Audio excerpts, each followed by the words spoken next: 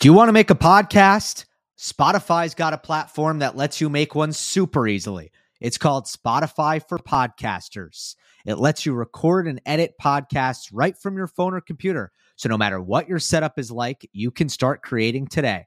Then you can distribute your podcast to Spotify and everywhere else podcasts are heard. Video podcasts are also available on Spotify. You know I love that, and I promise you the other platforms don't offer that.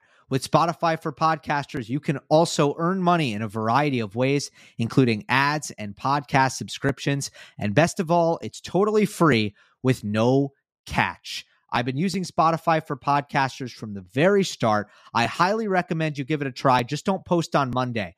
Download the Spotify for Podcasters app or go to www.spotify.com/podcasters to get started.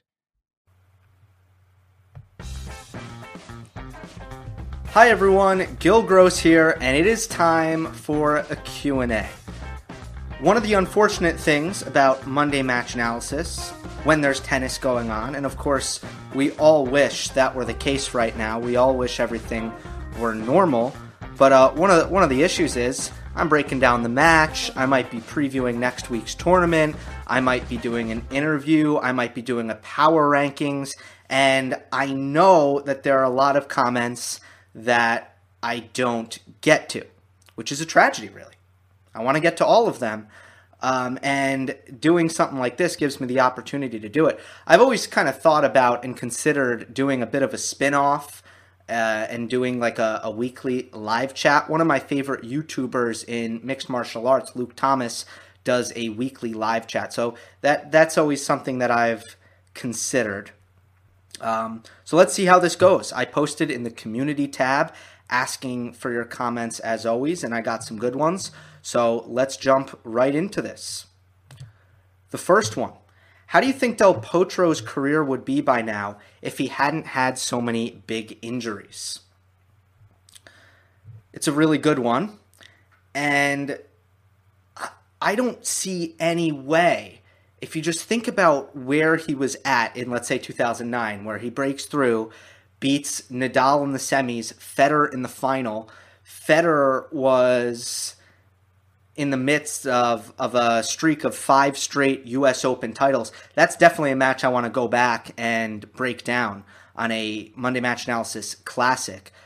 But if you look at where he was at that point in his career, he was destined to become a perennial Grand Slam contender. If I look at his skill set, it is at least equal to that of Stan Wawrinka or Andy Murray. I'm not saying that their games are similar. I'm saying the level that he was capable of, at the very least. And Murray, a lot more consistent than Stan, and I think that there are questions that actually ask me about Murray and Stan a little bit later. But Stan may be perhaps a higher peak level. That's certainly arguable. But Del Potro certainly on that level. And what happened is, first he had a right wrist injury, and he came back just fine from that one. Then he had a left wrist injury. He never really came back from the left wrist surgery because particularly his topspin backhand, it just never reached the level that he had in, say, 2009 when he won the U.S. Open, where the forehand was always the big weapon, the massive kind of hammer of a forehand that he had, but he could really rip the backhand as well. I mean, he could rip for a down-the-line winner if he had to. That really escaped him. That was no longer in his game after his original left wrist surgery. He would have complications, and he had a second surgery on his left wrist.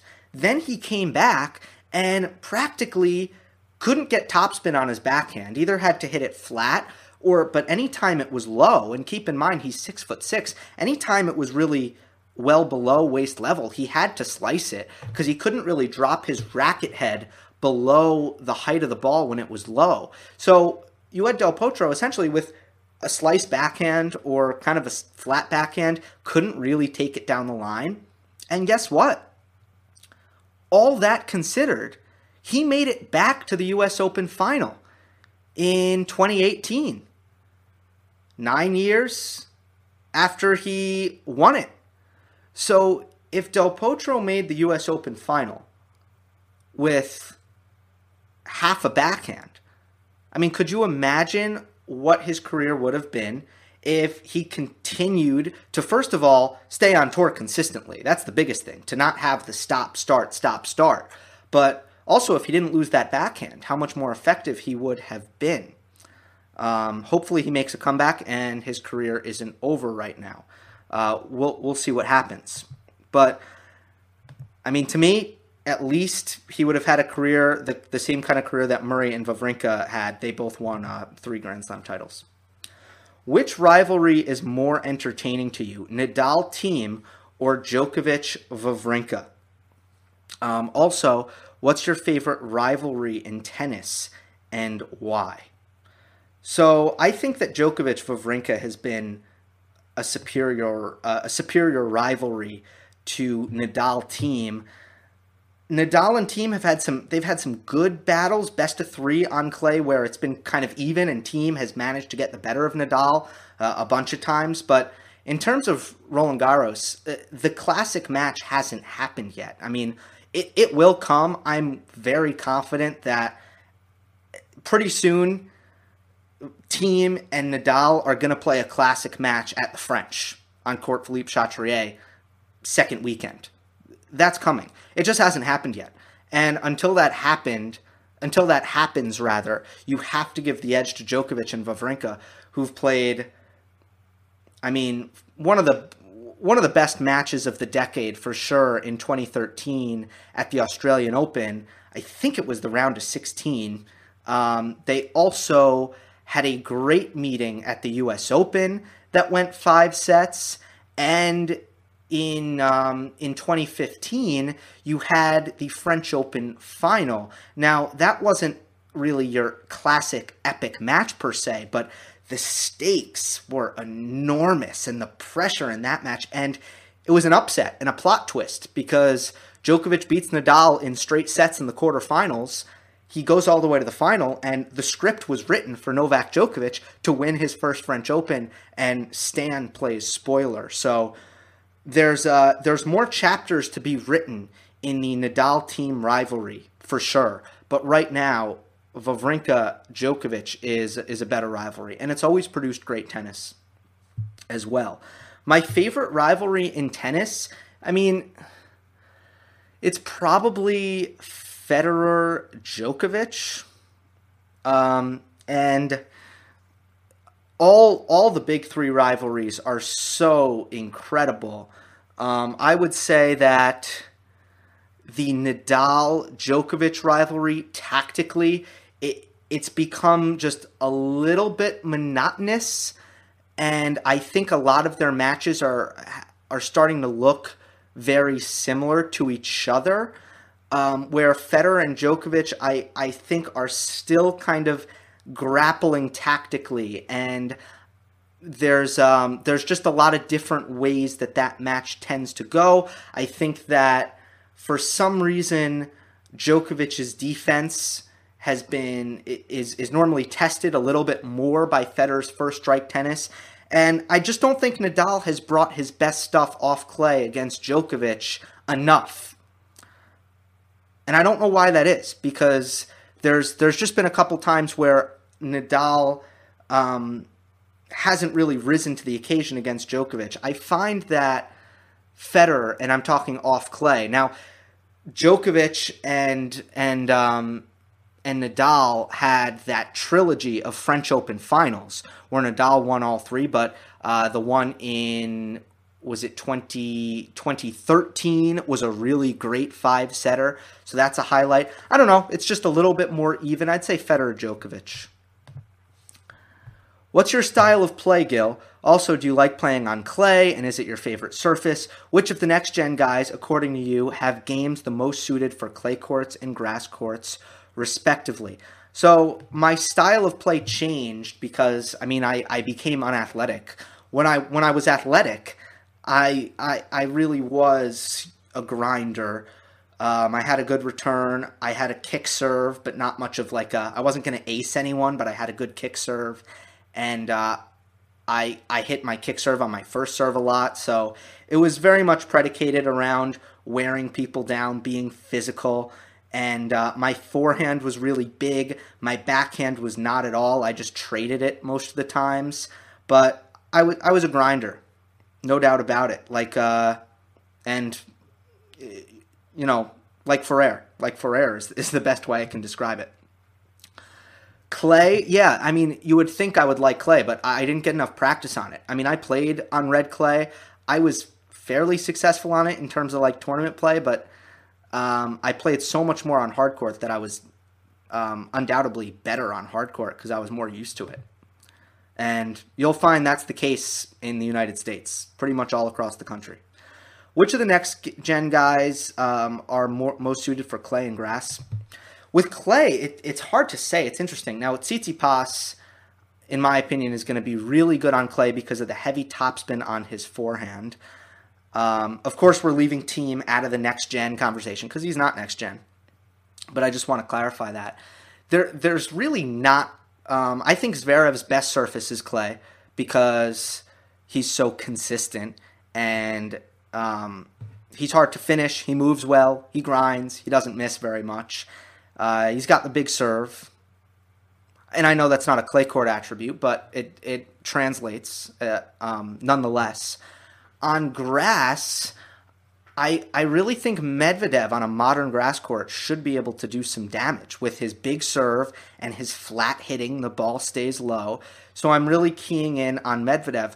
I think Tsitsipas, though, could also do really well on grass, getting to the net as often as he does. Who else? Who else should I, surface-wise? Felix's best surface tends to be clay. That should not continue, though. That's just been the case early in his career. I don't really think that will continue. Am I missing someone? Shapovalov's best on a hard court, no doubt. I mean, he's not grass and clay, or honestly, he's just not as good on the natural surfaces, not even close compared to what he can do on hard courts.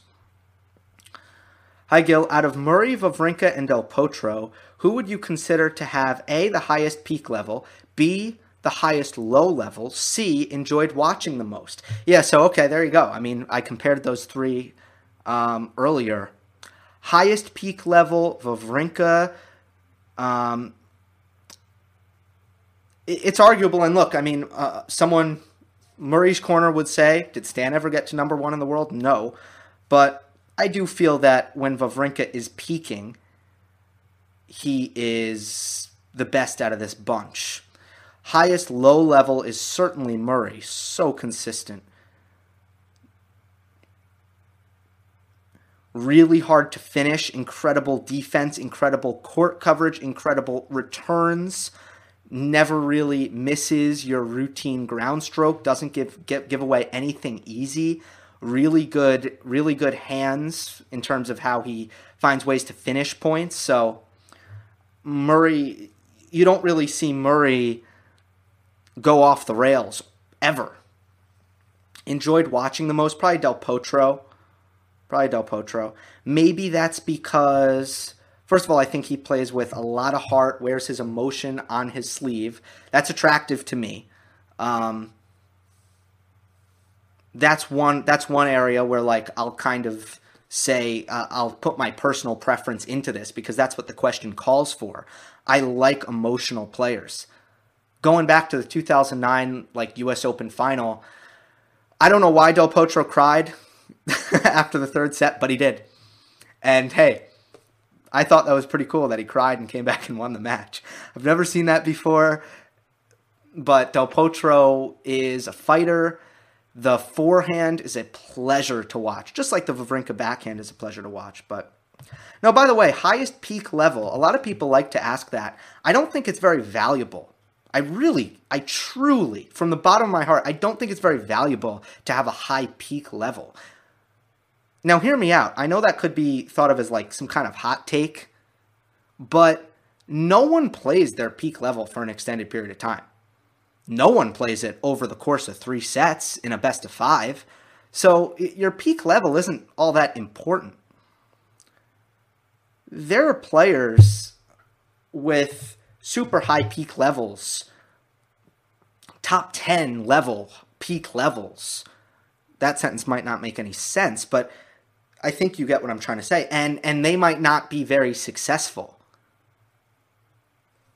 So it's fun. It is fun to think about, but do you think Andy Murray can return to the top of men's tennis, or do you think his career is finished?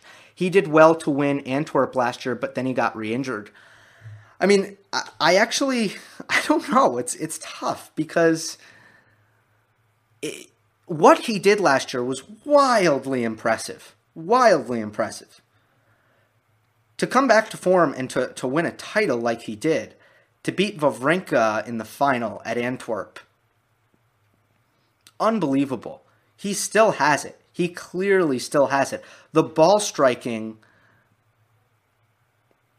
was right where it left off. So this is what I expect out of Murray.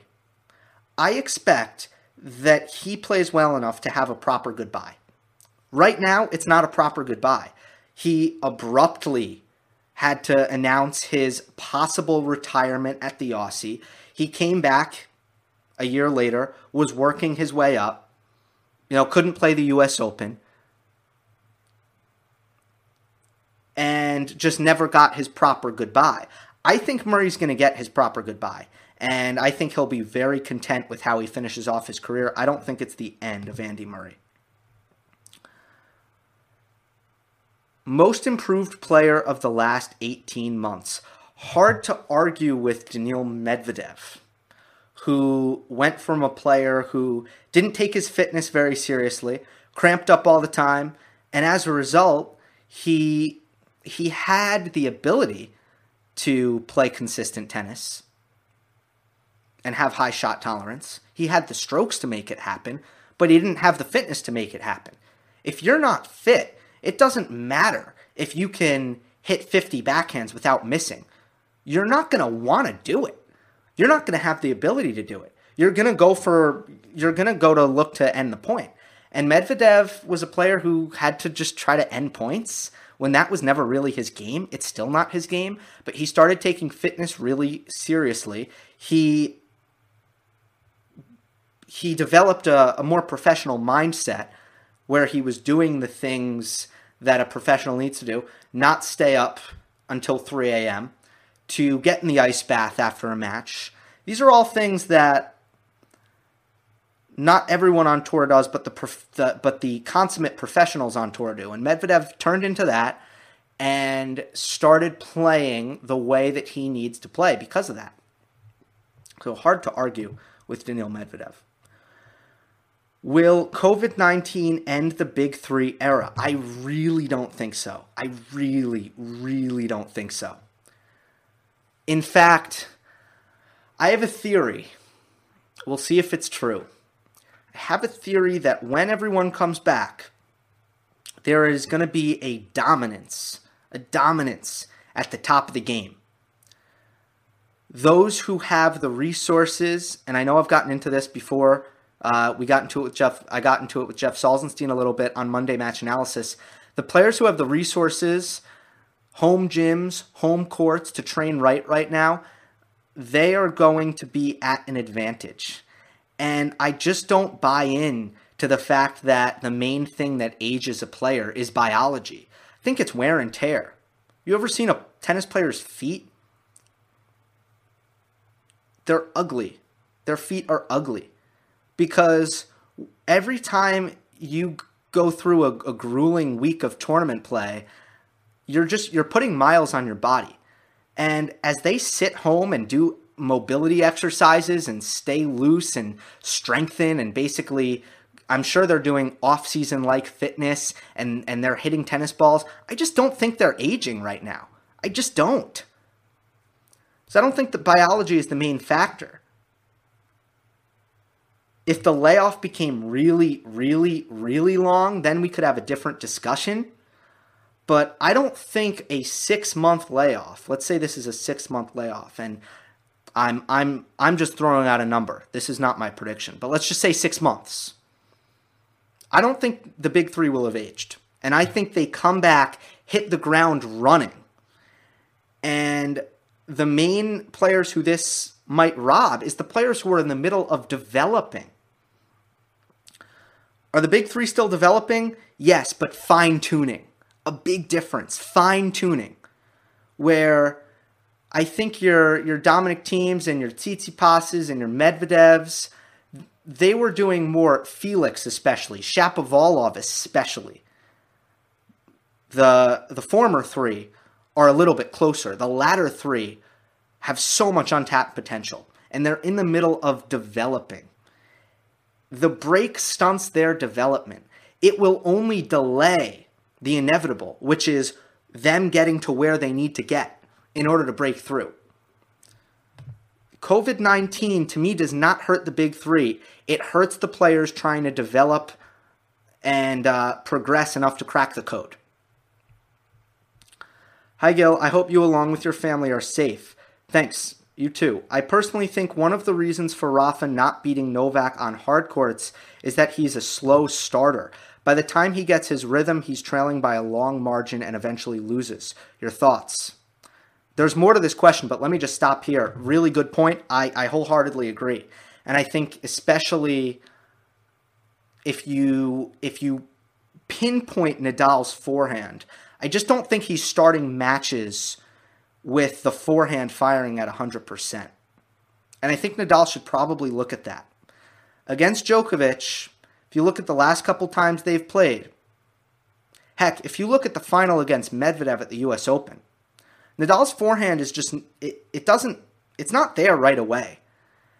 And it requires him a little bit of hitting from the back, some repetition, some rhythm, until he finds that. And Djokovic has started extraordinarily fast. He's made a habit out of that, especially in big matches. Yeah, I think that's hurt Nadal. Absolutely. I also think Rafa's number one ranking could not have come at a worse time because Thiem was number 5. And he has to face him in the 2018 US Open quarterfinals where he had to retire against Delpo in the semis and this year's Aussie Open. 2018 US Open, Nadal wasn't winning that tournament. It just wasn't going to happen. His knees were not prepared to do it. I don't care what his draw was. At the end of that tournament, his knees were going to... There were signs all throughout the summer that Nadal's knees weren't right. So I just don't think it was going to happen for him at the 2018 US Open. Do you think if Djokovic versus Thiem could have happened in the quarterfinals, Nole would have had enough energy for the last 2 matches? I don't know. Hard to say. Hi, who do you think has the best one-handed backhand and why? Pretty simple here, just between Wawrinka and Federer. Everyone agrees. Federer's backhand, he's got the great slice. He's got a really good drop shot. He's got really good backhand volley, backhand overhead. Defends on the backhand really well. Really good block return. If you put together the whole package, at the end of the day, I'm taking Federer's one-handed backhand. If you're looking at just the topspin backhand, it's certainly Stan Wawrinka. You might say, well, I would take Wawrinka's backhand because the majority of backhands are topspin backhands, hitting over, trading from the baseline. The only thing is, the way Federer needs to play and take the ball on the rise at this point in his career, I don't think that Stan's long backhand, where he really needs a lot of time to get that off, I don't think that would fit in with Federer's new game. Now, if you're going to give me, let's say, 2008 Roger Federer, and you could give me like the 2013 Wawrinka backhand, I think that would be gorgeous. So it really depends on play style, though. If you're going to give me a grinder, if I want to be good on clay, for example, give me Stan's backhand. But for an all-court game, for success on the faster courts, especially grass, fast hard courts, I want Federer's backhand. I hope I answered that question well and not wishy-washy. Since it's first to have officially been canceled, let's talk SW19. Which is the best 21st century Wimbledon championship match in your opinion? Number 1, Federer Nadal 2008. Number 2, Federer-Roddick 2009. Number 3, Federer-Djokovic 2019. If you have another, please mention and let me know the reasons. Well, first of all, I think context-wise, Federer-Nadal 2008 was the most interesting because of what happened in 2007, where Federer got the best of Nadal in 5 sets, and Nadal had chances to win that match, and Nadal had yet to really break through against Federer on grass. So that really kickstarted their rivalry, and not that it kickstarted, but it put a wrench in the Federer-Nadal rivalry. It was also a great, the 4th set tiebreak in that match was epic, memorable. The quality of tennis was higher in that match than Federer-Djokovic 2019. Federer-Djokovic 2019 was interesting in terms of the stakes because you could frame it as it was Federer's last chance, but it might have not been. So the context wasn't as clear. It was a great match points, but the quality was higher. Federer-Nadal 2008. Federer-Roddick 2009 was a choke job by Roddick, but to be honest with you, I got to go back and watch that match. That might be another one that I go back to because that's a very distant memory for me, to say the least. Hey, Gil, what's your top 3 all-time favorite show and why? It can be anything. TV series, sports playoff, documentaries, etc. All right. First of all, I consider myself a really good conversationalist. Meaning, I think I'm a well-rounded guy. Not to, brag, but it's something I take pride in. However, I know my weak spot. TV shows and movies, that's my weak spot. I can talk about food. I can talk about politics in private. I don't share my views. I can talk about music with people, and of course, I can talk about sports. So I think I'm pretty well rounded. But that's certainly my weak point. Now, I will say this: my favorite show of all time is Breaking Bad. That's the one show that my friends bothered me so much that I watched it with them, and I watched with a couple of friends. That's my favorite show of all time, Breaking Bad. Nothing has ever been like it to me. But again, I don't have much experience watching shows. I'm also a huge fan of ESPN's documentary series, 30 for 30. It is brilliant what Bill Simmons and Connor Shell did at ESPN years ago with 30 for 30. Here are the keys to why 30 for 30 is an incredible sports documentary series. 1, they do not have a set time on 30 for 30s. The stories are as long as they should be. So they didn't tell the directors, make this an hour, or make this 30 minutes, or make this 2 hours. They just said, hey, go make it as long as it should be. And that just makes for better documentaries. They don't drag. They're not half-baked. The second key is that you have these incredible directors like Ezra Edelman Spike Lee directed one. Sorry, I can't give you a good list off the top of my head, but you have these directors, and they are not ESPN employees. They're just directors, and ESPN actually contracts them and say, "Hey, what are you passionate about? Give me your passion project." And these guys just deliver. The 30 for 30 series is the best thing on ESPN. Now, last thing I'll answer on this question: live sports, not tennis. What is my favorite live sports product that is not tennis? Now, I will admit that there is nothing like a super high-stakes fight, in my opinion. And I think that tennis and fighting, I like them for very similar reasons. The one-on-one tactical battle, the one-on-one kind of mental battle, the simplicity of character versus character. But let me throw that out the window, because there's a lot of... That's rare. that's maybe 1 to 3 times a year you'll have a really great fight. Do I think anything matches that? No. But what delivers on a consistent basis, to me, it's playoff hockey, NHL hockey. The intensity, the fire, the grit, the environments in the arena, and I love how continuous hockey is. It's not stop-start, so nothing like playoff hockey to me. Good question. Will you release a video of you playing tennis, perhaps highlights? Here's what happened. Last summer, I really was primed to do this. I so wanted to do it. And I never got to it, but I really genuinely wanted to do it. Then I hurt my left knee, and I'm hobbling around. And the last year or so, the last 6 months or so, I have been in the worst form of my life, folks. I have never been worse in my life. I mean, 10-year-old me could beat how I've been playing. I mean, it is pathetic. Seriously, it's the worst I've ever been. My movement, I've developed like almost the yips on my backhand, and I'm past the part of my career where I'm getting coaching, right? Because I'm no longer playing competitively. So my forehand has always been my natural side. My backhand has always been a little bit more unnatural, but it's never been as bad as it is right now. So guys, I just want to get a little bit of form under my belt, and I'll get it back. I got to rehab my knee, my left leg, so I can move. Then I got to I got to get some coaching, honestly, and fix some of the technical things that have dissipated. I haven't had coaching in 4 years now.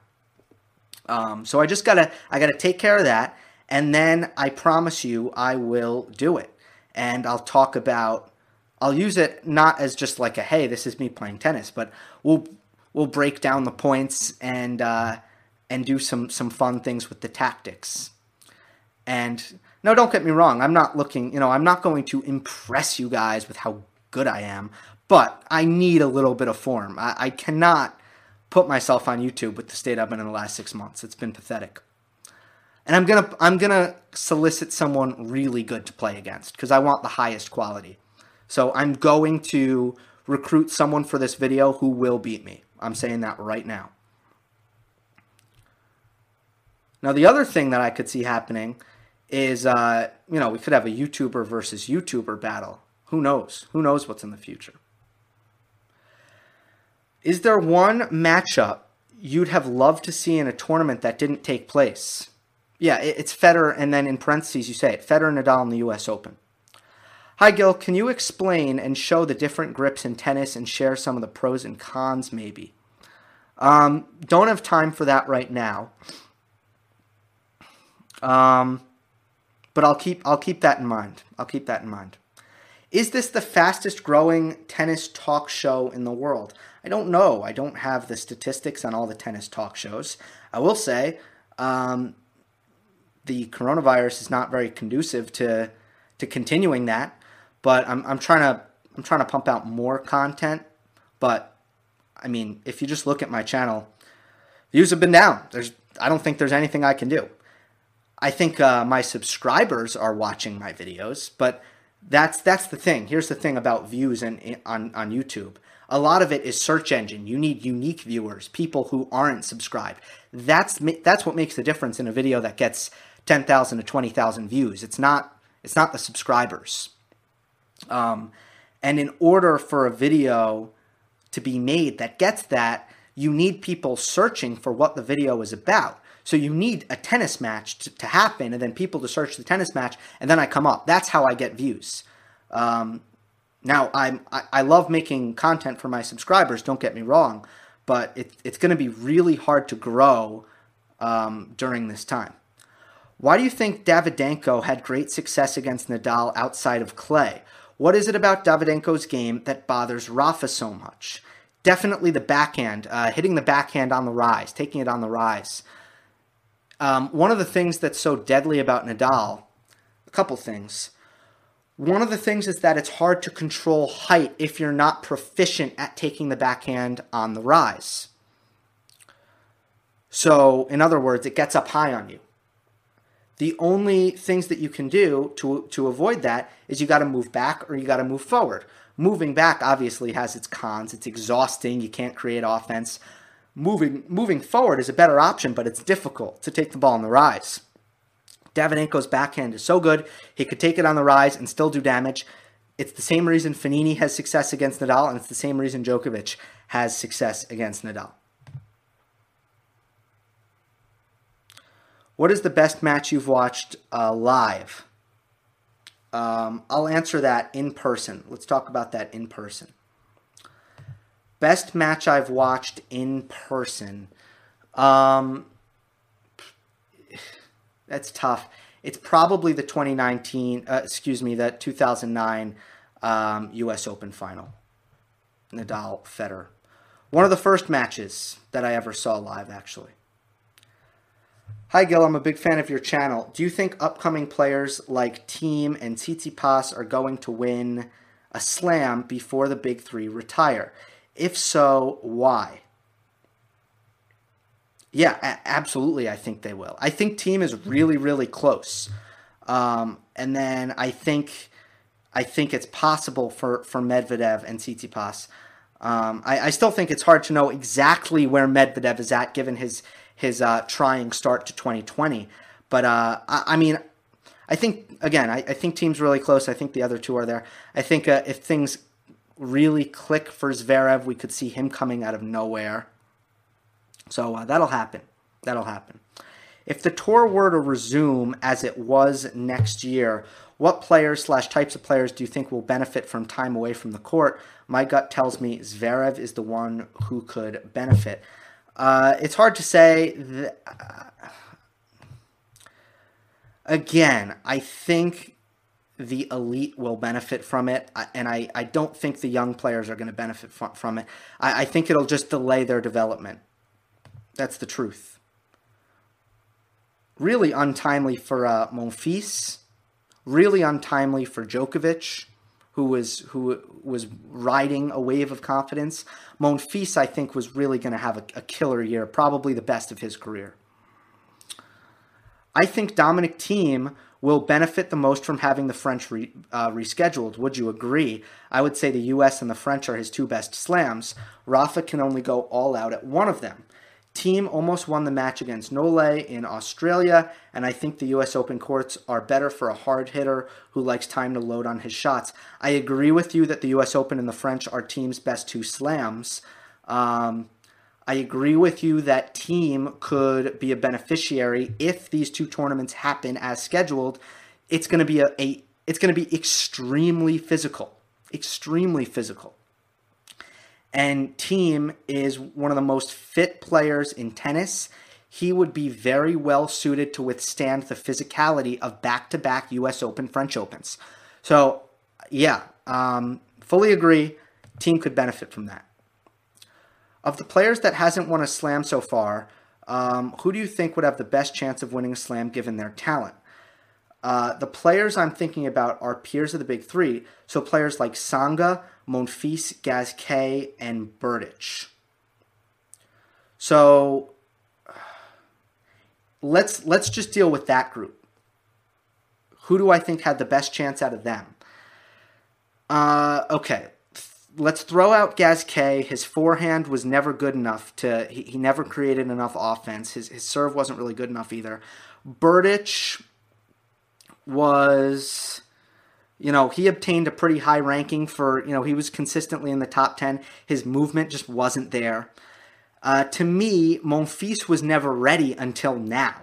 Now Monfils, and then maybe somewhat last year, Monfils had the shot selection to actually do it. But until then, he wasn't playing a brand of tennis. He wasn't going to win a major. The answer, most certainly out of that group, is Tsonga, who he made a major final, right? Australian Open. Djokovic beat him to win his first slam. So I think Tsonga. By sheer quality, do you think the Djokovic-Nadal 2018 Wimbledon semifinal was better than Federer-Nadal Wimbledon 08 final? Not really. I'm not of the opinion that the big three are better now than they were Now, it wasn't a big three in 2008. Djokovic wasn't really good yet. But I'm not of the opinion that the new Federer and the new Nadal are better now. I still think that when they were willing to do a little bit more grinding, a little bit more running, they still had that offensive capability. I think they were a little bit better in the early 2010s and the late 2000s than they are now. Has anybody taken on Noah Rubin's ideas on how to fix the tennis world seriously? Are there any other ideas on how to make lower ranked players earn their living? I like Noah Rubin's ideas just because, first of all, it's hard to have any idea. So props to Noah Rubin for coming up with anything. But what I like most about Noah Rubin's ideas is he knows that the Grand Slams are not going anywhere. So Rubin wants to keep the Grand Slams, let them be, maybe let the Masters be, but take the 500s, take the 250s, take all that time in the calendar and look yourself in the mirror and decide, look, that's not working. The 500s aren't working. The 250s aren't working. We need to change what we're doing, whether that be team tennis or somehow making it kind of more of a league structure. Whatever it is, it's got to be revamped. And I like that thinking. I think it's correct. Does age slow down footwork? Generally, yes. Hi, Gil. Love your show. Please talk about Marat Safin and his influence on modern tennis. Safin was a player who was probably the first athlete we saw who defied what we know about size. Marin Cilic followed Safin. Karen Khachanov followed Safin. Del Potro followed Safin. Who else? Who am I missing? Berdych followed Safin. A big player who moved really well for his size, who could hit really big off of both wings. It just so happens to be that play style, there have been many top 10 players who have implemented that play style, but the big three have really picked apart all of them. Because although Safin moved well for 6'5", and although all the players I just mentioned moved well for their size, they still couldn't defend at the elite level. And it turns out you have a player like Federer, Nadal, Djokovic, who can really defend better than them and attack just as well as them. That's what happened.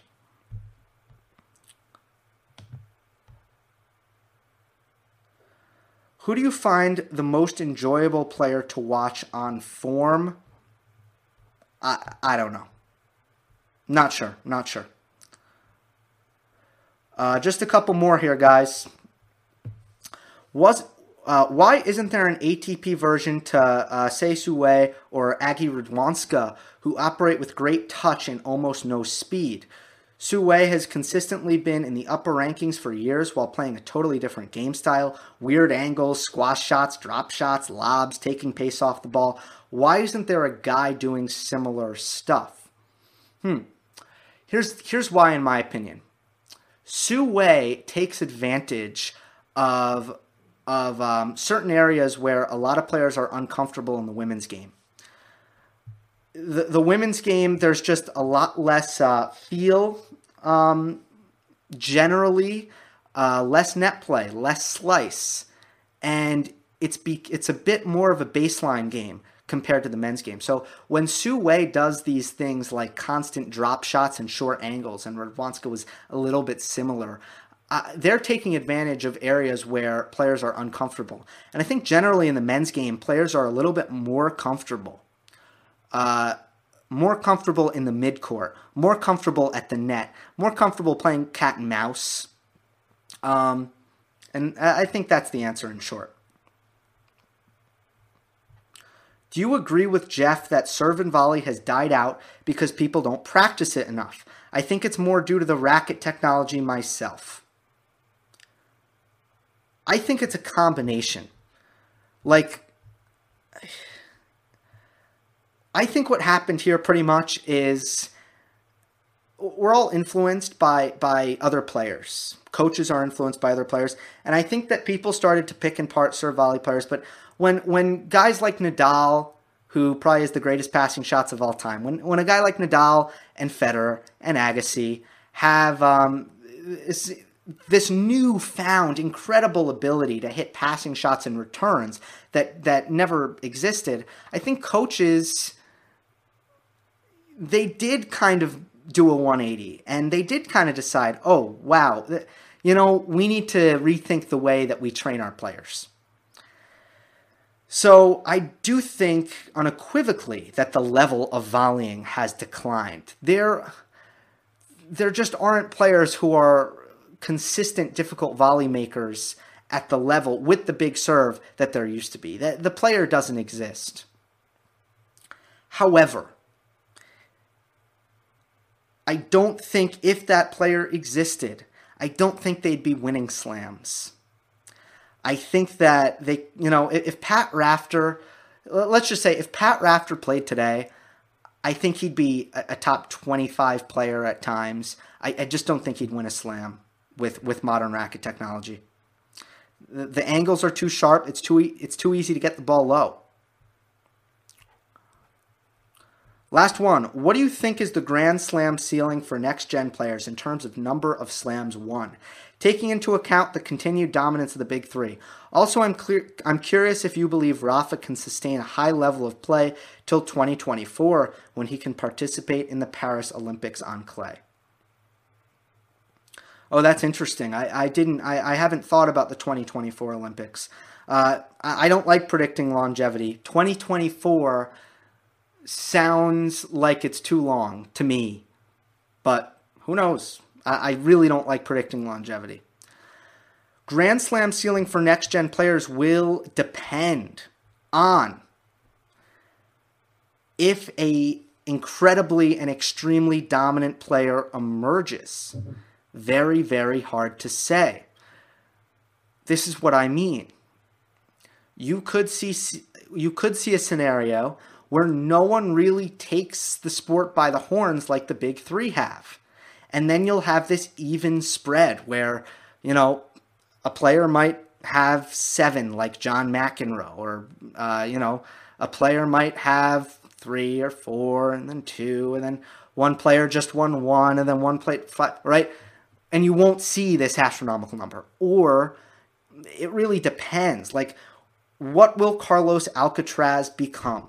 It's so early in his career. Carlos Alcaraz, a guy like that, I mean, he could be the second coming. He could win slams in the teens. He could break the slam record at this point. That's how early it is in his development. That's how hard it is to say. It's looking to me right now that between Tsitsipas and Medvedev and Felix and Zverev and Shapovalov, it's looking like no one's going to be. It's looking like no one's going to match the greatness of the big three. What's going to happen? They're going to share their slams. They're going to be spread out. So no one's going to get up there. But who knows? What about the next crop? What about Jannik Sinner? What about Carlos Alcaraz? That's the question. All right, this was a lot of fun. I'm glad I could do this. And maybe I'll do it more. Maybe it'll be a series in the future. On Friday, I'll talk to Steve Flink about the 1984 French Open final between Ivan Lendl and Patrick McEnroe. See you then. Hope you enjoyed. Don't forget to subscribe. I'll see you next time. When you're listening to a true crime story that has an unbelievable plot twist that makes you stop in your tracks? That's what our podcast, People Are the Worst, brings you with each episode. I'm Rachel. And I'm Rebecca. We're identical twins who love true crime cases that make you say, didn't see that coming, and we hate the people responsible for them. Listen to People Are the Worst now on Apple, Spotify, or wherever you get your podcasts.